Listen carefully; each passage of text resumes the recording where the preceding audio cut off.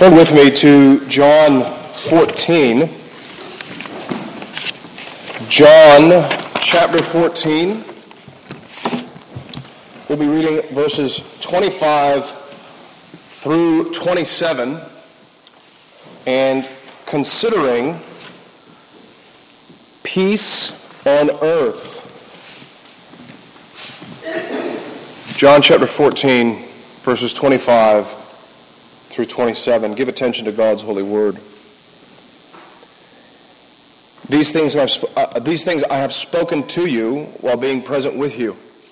But the Helper, the Holy Spirit, whom the Father will send in my name, he will teach you all things and bring to your remembrance all things that I said to you. Peace I leave with you, my peace I give to you. Not as the world gives do I give to you. Let not your heart be troubled, neither let it be afraid. Let's pray.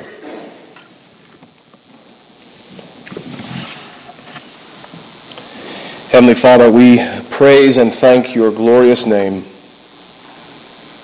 And we thank you for giving us the scriptures which reveal to us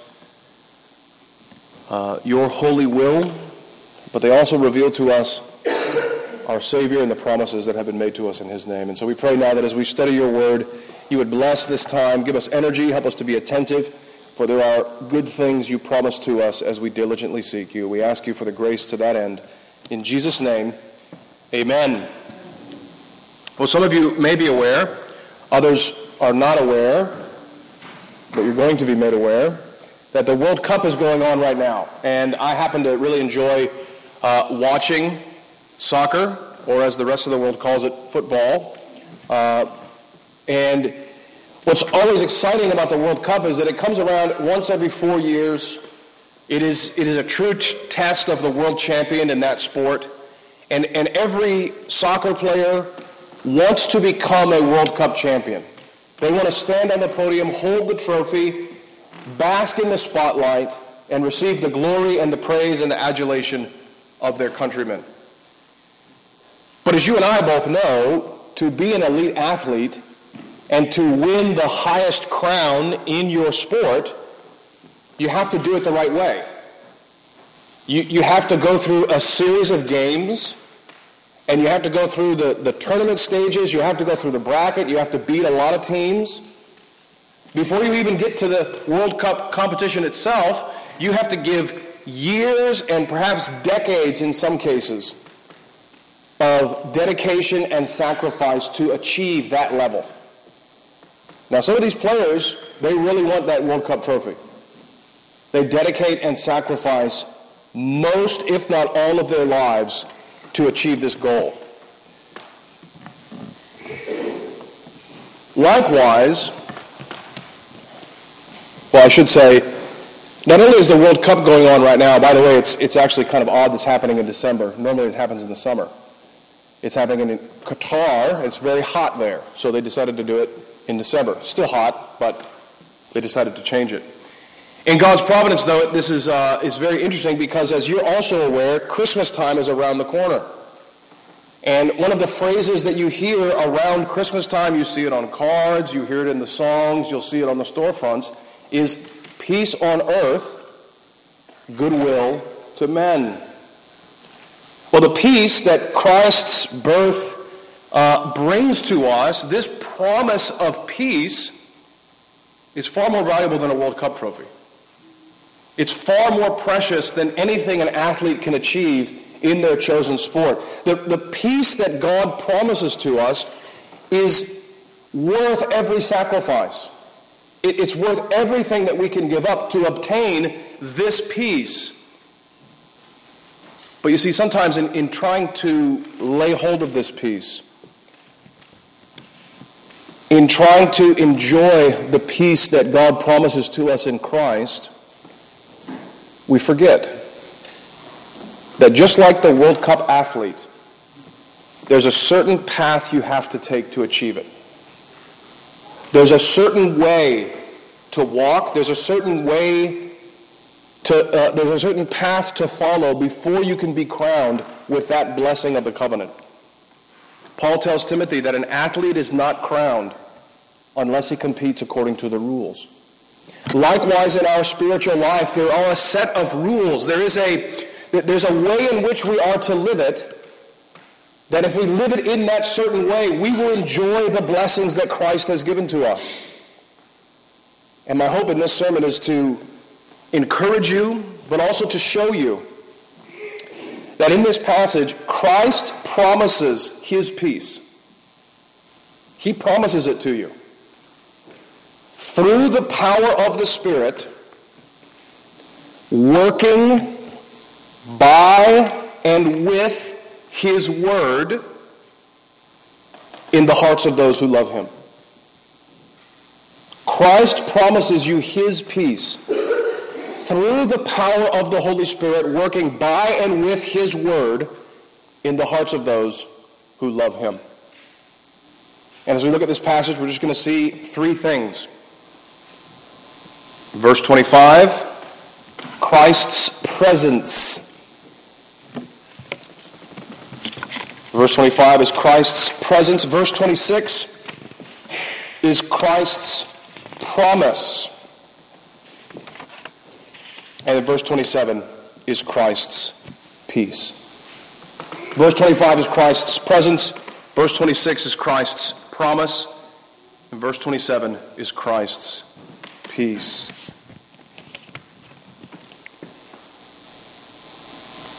We see first in verse 25 with Christ's presence. Notice what he says to them at this stage in John 14. We've been spending a lot of time in John 14, but I hope it's been good for your soul as it has been for mine. There's so many treasures in this chapter. Christ tells them in verse 25, "These things I've spoken to you while being present with you." And so up to this point in the disciples' experience of Christ and their relationship with Christ, everything they have heard from him has been when he's standing right next to them. Everything that he has taught them has been as they're in his presence and he's speaking to them. The teaching they've received up to this point has been with their physical ears. They've actually heard the words of Christ from his lips to their physical ears. There is a necessary, I should say ordinarily, we have to receive the teaching of Christ with these ears. There is an outward ministry of the word that God uses to transform our hearts, and the ordinary way that God works is through these ears, meaning through the outward ministry of the gospel. Ministers who can stand right in front of you, and you can hear their voices, you can see their facial expressions, you can see, at least in my case, his hand motions. Standing right in front of you, ordinarily, this is how God will teach us. This includes mental retention. This includes intellectual processing. Now, let me just be clear here. What I'm speaking about is the outward ministry of the word. Hearing Christian teachers teach just as they heard Christ teach right in their very presence, and receiving the teaching through the physical ears. This outward ministry of the word also includes mental retention of the word that you receive. Think about the subjects that you're studying for your finals. You had to read the books, you had to think and meditate about it, you had to memorize, you had to process it all in your mind. It's the same with God's word. You receive it with the ears, and you have to think and process it through your mind. Christ tells them, "These things I've spoken to you while being present with you."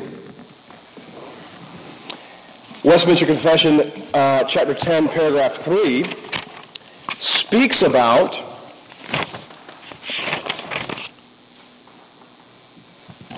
the outward ministry of the word. Westminster Confession, chapter 10, paragraph 3. This is page 678 in the blue hymnal if you want to follow along. The confession says that elect infants dying in infancy are regenerated, saved by Christ, through the Spirit, who worketh when and where and how he pleaseth. So also are all other elect persons who are of being outwardly called by the ministry of the word. Notice how they describe elect infants and all other people who are incapable of being called by the outward ministry of the word. Either they don't have physical ears that work, or their mental state is not sufficiently mature to receive the doctrine that's being taught. My infant daughter, she's not an infant anymore, but my baby daughter can't process a sermon. She is incapable of being outwardly called by the ministry of the word. Well, what this implies is that there is an ordinary outward ministry of the word. Ordinarily, there is an outward proclamation of the gospel that hits our physical ears and we retain it in the mind. This is the outward ministry of the word. This is a blessing that is not to be despised. This is a blessing that we should cherish and thank the Lord for when we have the outward ministry of the word. Paul in Romans 3 verses 1 through 2 is writing about the Jews, and he's just gotten done condemning all mankind. Gentile and Jew are all sinners. You're all subject to God's wrath.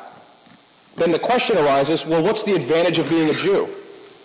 What, if everyone's under wrath, why does it matter if you're in the covenant nation? And Paul tells them, because they had the outward ministry of the word. To the Jews was committed the oracles of God. Gentiles and Jews are all under God's wrath. To the Jewish nation, God gave his scriptures. That was the advantage of being a Jew. They had the outward ministry of the word. Likewise, in Jeremiah chapter 7, when Jeremiah is condemning the nation, he's prosecuting the nation in his book. Chapter 7, verse 13, he tells them that the Lord has risen up early and sent his servants, the prophets. So the Lord is telling the nation of Israel, I have tried to call you back to myself by rising up early, sending prophets to you, and calling you through the outward ministry of the word. This phrase, rising up early and sending my prophets, happens 11 times in the book of Jeremiah.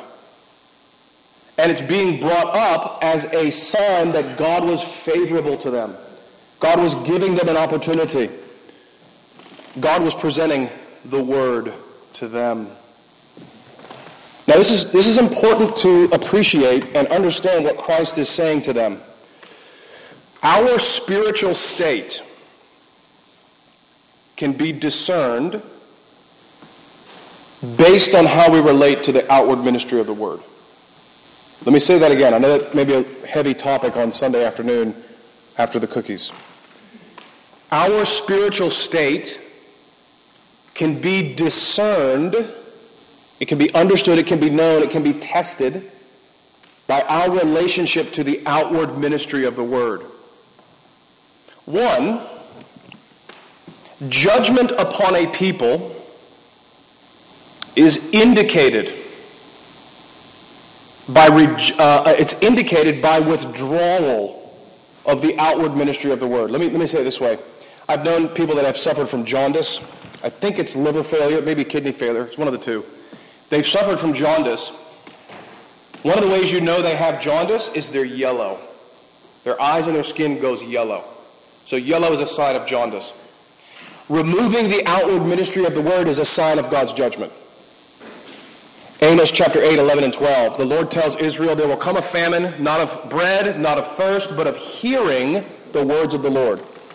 So when the Lord judges the people, he says, you'll know I'm judging you because I'm going to take the ministry away. On the other side, rebellion among people, so a nation, a time frame, a generation, even a church maybe, rebellion among the people is indicated by a rejection of the outward ministry of the word. Isaiah chapter 30, verses 9 and 10. We'll look at this one. Isaiah 30, verses 9 and 10.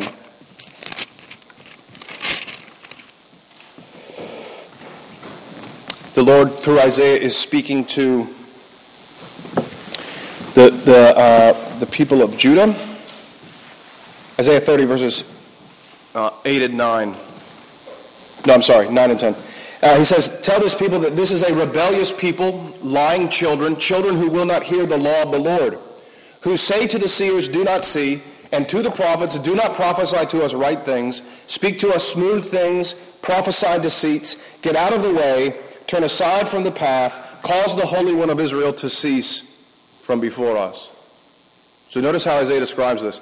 These people are rebellious because they reject the outward ministry. They're rejecting the preaching of the gospel. They're rejecting the preaching of God's word. On the other side, a sign that God is at work among a people. A sign that his Spirit is moving and that revival is being produced by the Spirit of heaven is by the joyful reception of the outward ministry of the word.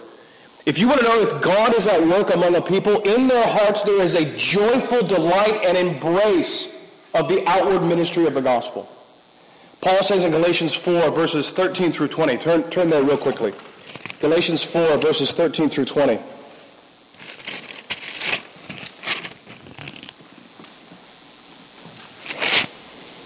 We won't read that whole section, but Paul is trying to make his argument with the Galatians. He's trying to appeal to them. He says, I preach the gospel to you. Don't go to legalism. Stay in the faith of the Lord Jesus Christ. And then he says, in verse 12,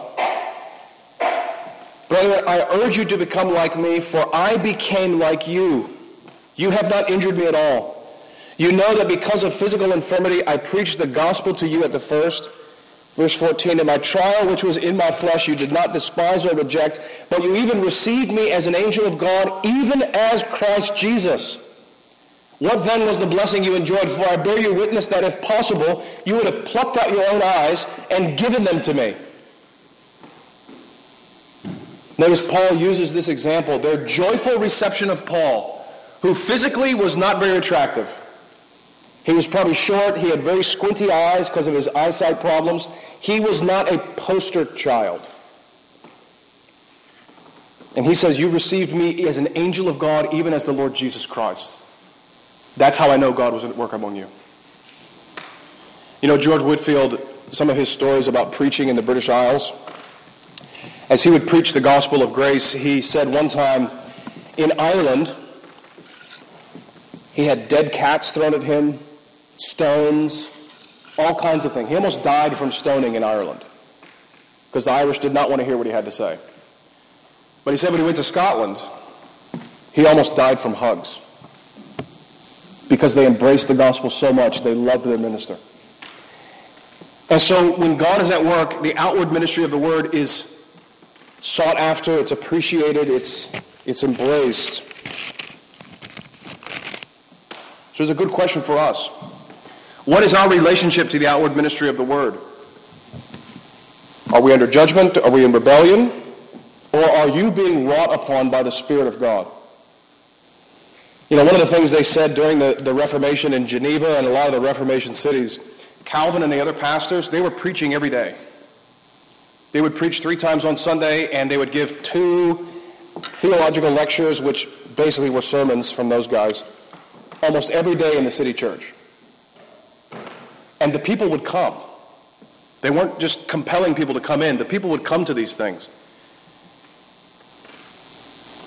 And so, the outward ministry of the word is important. That's what Christ is telling them. Everything I've told you, it's when I've been present with you. I'm in your presence. This is the outward ministry of the word through the words of Christ himself. This is a very important blessing. However, the outward ministry is not enough. The outward call of the gospel is not sufficient to give us this peace. There has to be an inner work of the Spirit. That's where he moves to next. He says that while I'm present with you, but he says, the Helper, the Holy Spirit, whom the Father will send in my name, he will teach you all things and bring to your remembrance all things that I said to you.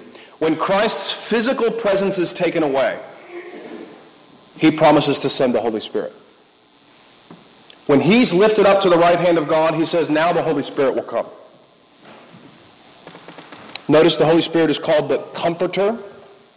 This Greek word is called, it's paraclete. That's what the Greek word is. This word paraclete, it means a legal advocate, a proxy. So you might send your proxy to go do something on your behalf. A substitute, in the true sense of the word vicar. The Pope in Rome calls himself the Vicar of Christ. That's blasphemous, literally blasphemous. And what the word means is that he says, I'm Christ's representative on earth. That's what Vicar of Christ means. Well, what Christ is saying is, no, the Holy Spirit is my vicar. The Holy Spirit is my advocate. The Holy Spirit is the one who will be with you. And in this passage, he's called the Paraclete because he advocates with us on Christ's behalf. He pleads the claims of Christ to your heart. That's why he's called the advocate here. That's why he's called the Comforter. Christ is away, but the Spirit is present, doing the work of Christ. Notice also that the Father sends him in the name of Christ.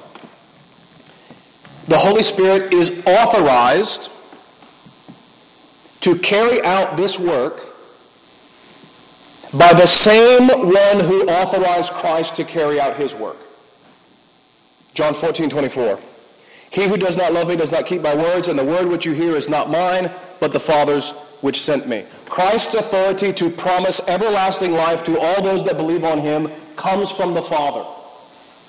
And what Christ is saying now, the Holy Spirit, who has authority to apply that promise to your heart, his authority also comes from the Father.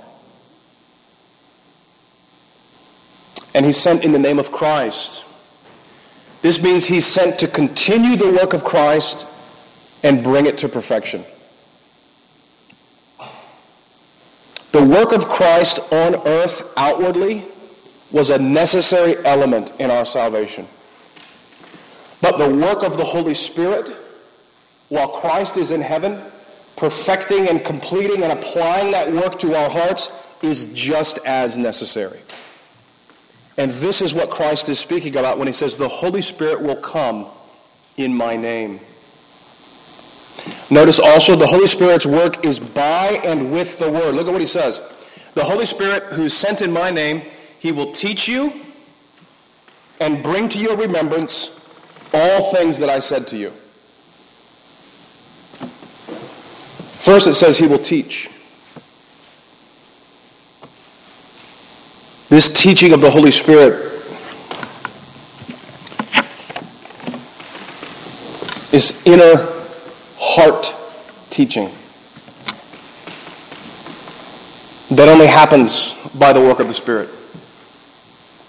This inner heart transformation is when the Spirit of God calls you, not outwardly with these ears, but when he gives you spiritual life, he gives you spiritual ears in your heart, and you are able to understand the things of God that are given to us freely by God as by the Spirit of God. This is how the Holy Spirit teaches. By reaching into the heart and doing something that the outward ministry of the Word can never do. You see, the outward preaching of the gospel is like, in one level, not in every level, but at one level, it's like listening to a lecture in college. There's knowledge that I give to you. There's certain things you should take away from it. There's certain things to remember. There's certain knowledge that you gain by listening to a sermon. And it goes into your mind, and you may think about it and remember it. All of that is the outward preaching of the ministry. All of that is the outward call of the gospel. What the Holy Spirit does is he takes that truth and he teaches it to your heart. He applies it more deeply than men can do. In fact, he applies the gospel more profoundly and more deeply, more personally than Christ did during his earthly ministry. Look at some examples of this. You can turn to these passages, but I won't, for the sake of time, turn to all of these passages. John chapter 3, when he's interviewing Nicodemus, or Nicodemus comes to him, what is the message that Christ gives to Nicodemus? Nicodemus comes and says, we know that you're a teacher sent from God because no one can do the miracles that you do. You are an outward minister of the word. You have been lawfully ordained by heaven. We know that you're a prophet. And then Christ tells him, unless one is born again, he cannot see the kingdom of God. With all of my credentials as the Messiah and the prophet like unto Moses, with all of my outward credentials as a minister of the word, if the Spirit doesn't work in you, my outward ministry is not going to do anything. John 6, 63 through 65, another famous passage where Christ teaches about his body and his blood, and then the people are offended by this. Christ tells them, the words I speak unto you are spirit and they are life. The flesh profits nothing. What he's saying to them is, I've outwardly taught you the truth as I received it from the Father. You're not able to receive it because you're not spiritual people. The Holy Spirit hasn't taught your heart. Many other passages that you could cite. Matthew 16, 17, Peter's great confession. Christ asked them, who do you say that I, the Son of Man, am? And Peter says, thou art the Christ, the Son of the living God. And what does Christ respond to him with? You remember? Blessed art thou, Simon Bar-Jonah, for flesh and blood has not revealed this to thee, but my Father who is in heaven. And so the inner teaching of the Holy Spirit is necessary, is absolutely necessary in the ministry of the Word and in your hearts. For the sake of time, I won't go through more of the content here that I have, but just understand, brothers and sisters, you need to be taught outwardly by ministers and by the scriptures on the page. But you also need to be taught inwardly. That needs to be applied by the power of the Spirit to your very souls. And Christ promises the Holy Spirit will do that. He will teach and he will also remind. He will bring to mind. He will help you recall all the things that Christ has taught. Notice it's the Holy Spirit who does this. It's not something we do. You ever had this experience? I think it's kind of a common experience for those that have walked with the Lord. You're going through a season of life. Maybe it's a trial. Maybe it's joy. Maybe there's whatever. It's a human experience in your life. And all of a sudden, Scripture phrases come to your mind. Maybe you're tempted to do something and a Scripture phrase pops up in your mind. Make no provision for the flesh to fulfill the lust thereof. Maybe when you're convicted of sin, you're convicted and you're wallowing, and then all of a sudden, Jesus Christ is the friend of sinners. Jesus Christ came to save sinners. He who believes in the Son will have eternal life and shall not perish. And these Scripture phrases pop into your mind at the exact right time. That's the Holy Spirit. Reminding you of all the things that Christ taught. Bringing them back up into your mind when you need them. Teaching and reminding you of the words of Christ.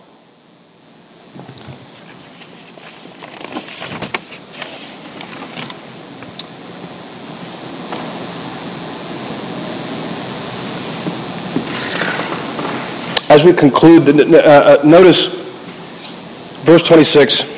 This is the promise that Christ makes to his people. When he's gone, the Spirit will come and he will powerfully work in the Word that I have taught you. Everything that I've said to you, the Holy Spirit will work. You know, Elijah, when he was on the top of Mount Carmel, having his contest with the prophets, Elijah came up to the mountain and he challenged the prophets and said, make an altar, I'll make an altar.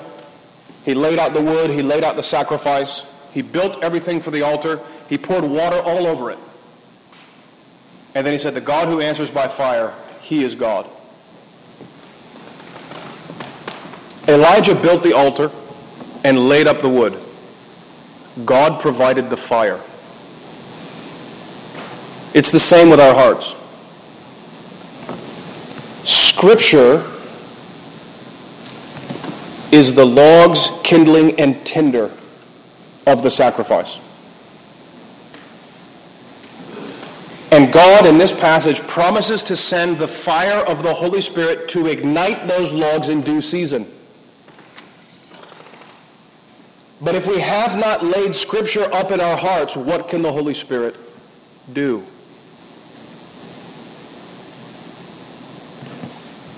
Now, there may be an objection at this point. Many think, when we talk about the work of the Spirit is God, and he can do as he wills no matter what I do. We don't want to bind the Holy Spirit. We don't want to put the Holy Spirit in a box. He's divine.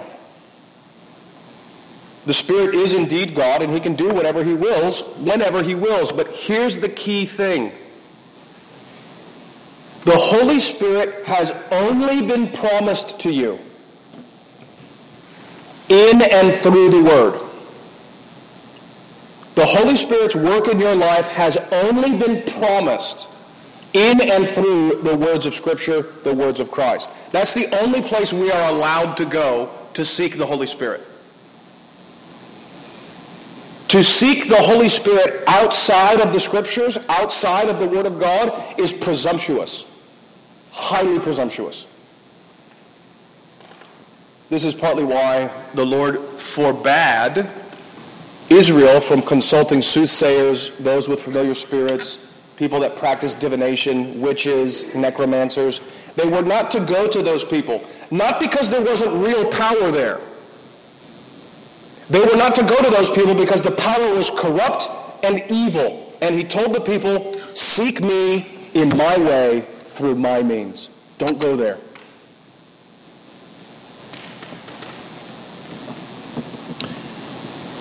If you want to know the Holy Spirit in your life, get to know the Scriptures.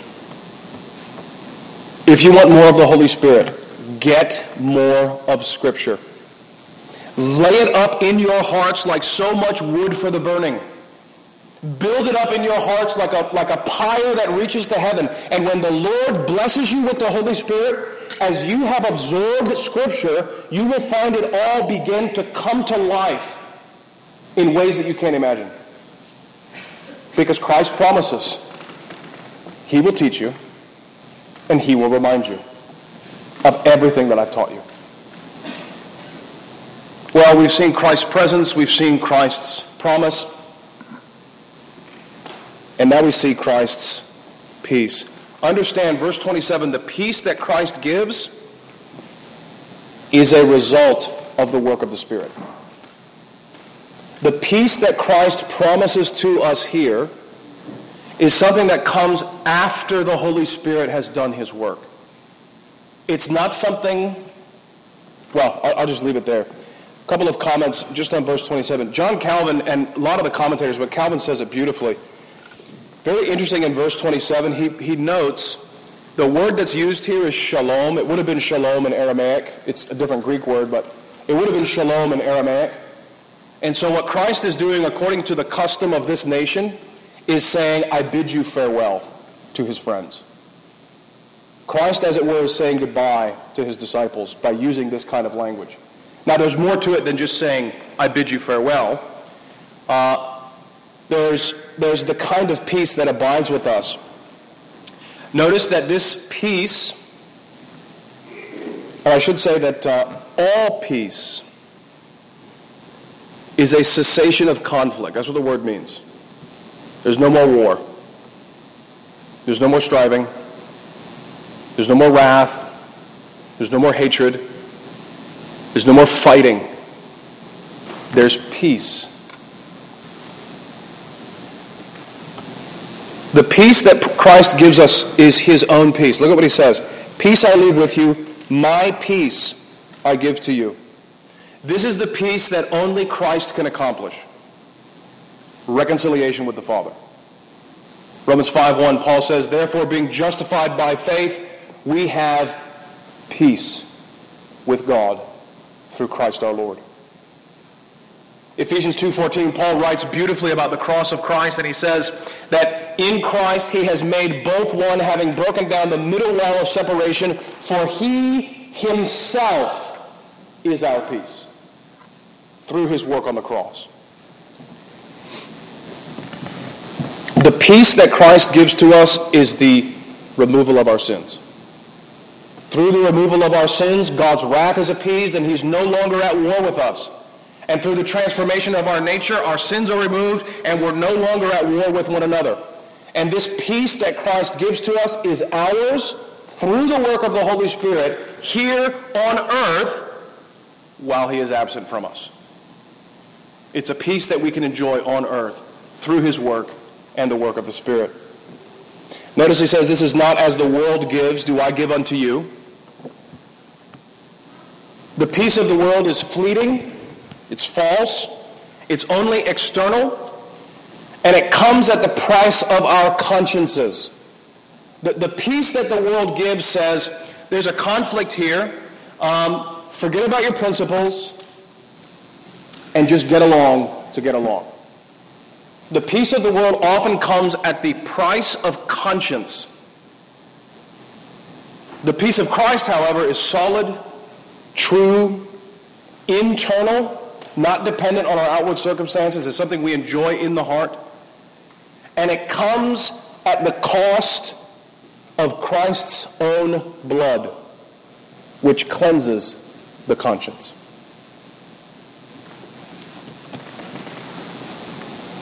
Now, here is an important lesson.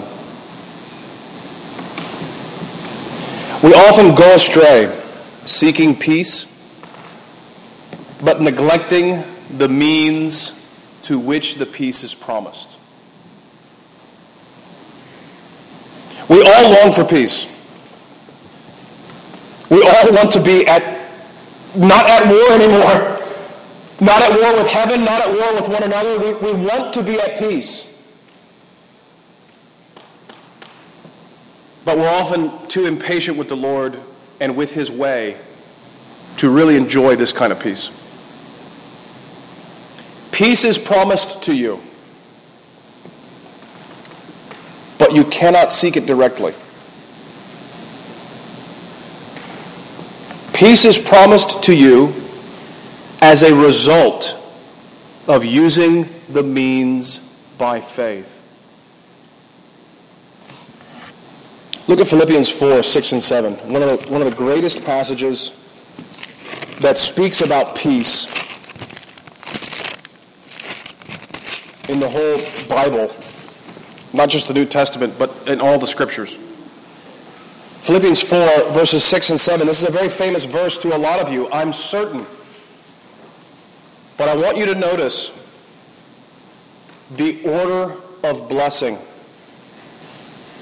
Be anxious for nothing, but in everything by prayer and supplication with thanksgiving, let your requests be made known to God. And the peace of God, which passes understanding, will guard your hearts and minds through Christ Jesus. And we read that passage all the time. Many of us probably have it memorized. Some of us probably have it stenciled on our wall. I'm going to read it again, but I'm going to read it in the way we misunderstand it. I'm going to read it in the way we often misunderstand what Paul is saying. Be anxious for nothing, and the peace of God, which surpasses all understanding, will guard your hearts and minds through Christ Jesus. That's often how we understand this verse. But notice what Paul says. Be anxious for nothing, but in everything by prayer and supplication, let your requests be made known to God. What is Paul saying? Don't be anxious. Pour all of those anxieties out to God. Make Him know. Let Him know what's going on in your heart. Lord, I'm scared. Lord, I'm afraid. Lord, I'm depressed. Lord, I need your help. Lord, I don't know what to do. Let your request be made known to God. Tell Him. He has all the time in the world. You're not going to waste His time. He never ignores His children who cry out to Him. As you make your request known to God, as you lift up your hearts to Him with prayer, supplication, and thanksgiving, then the peace of God will guard your hearts and minds. As a result of using the means in faith and by the Spirit. It's the same with prayer. It's the same with the Word. It's the same with the sacraments. Use the means because that's where the blessing is attached.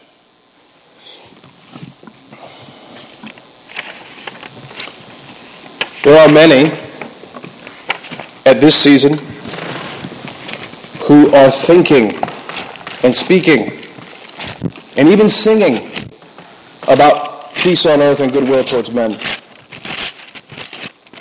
You know, liberal Christianity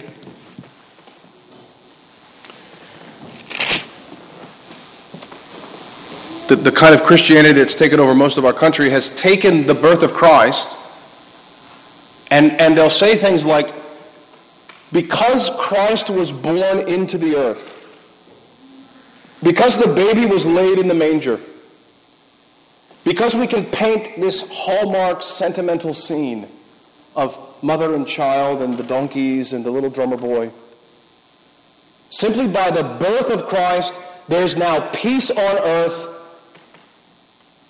Isn't that nice? Let's go about our lives not thinking about the Lord.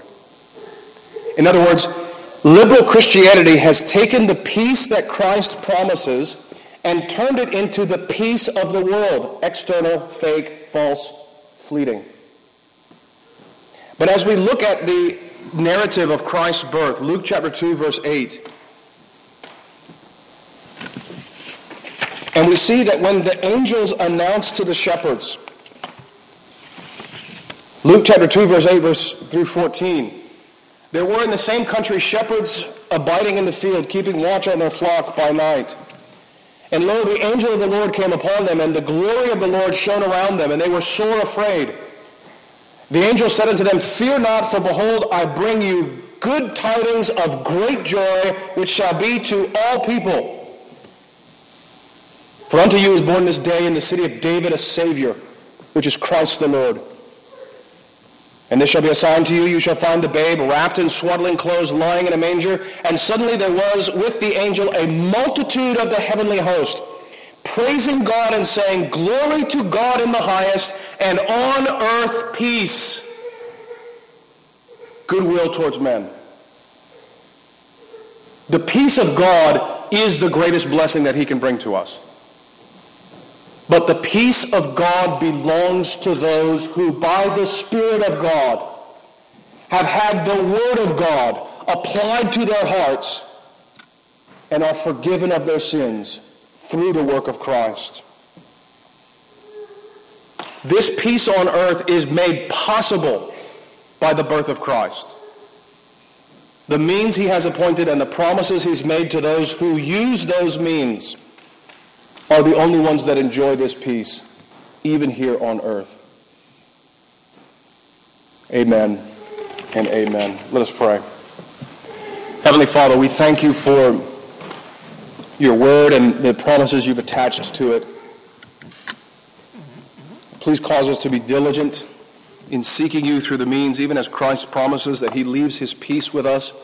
Cause our peace to increase and to be great, and that your promise would be filled. Great would be the peace of our children as you teach them by your Spirit. And we pray that you would bless us for the rest of this day as we go to our homes to enjoy your goodness. And we pray it all for Jesus' sake.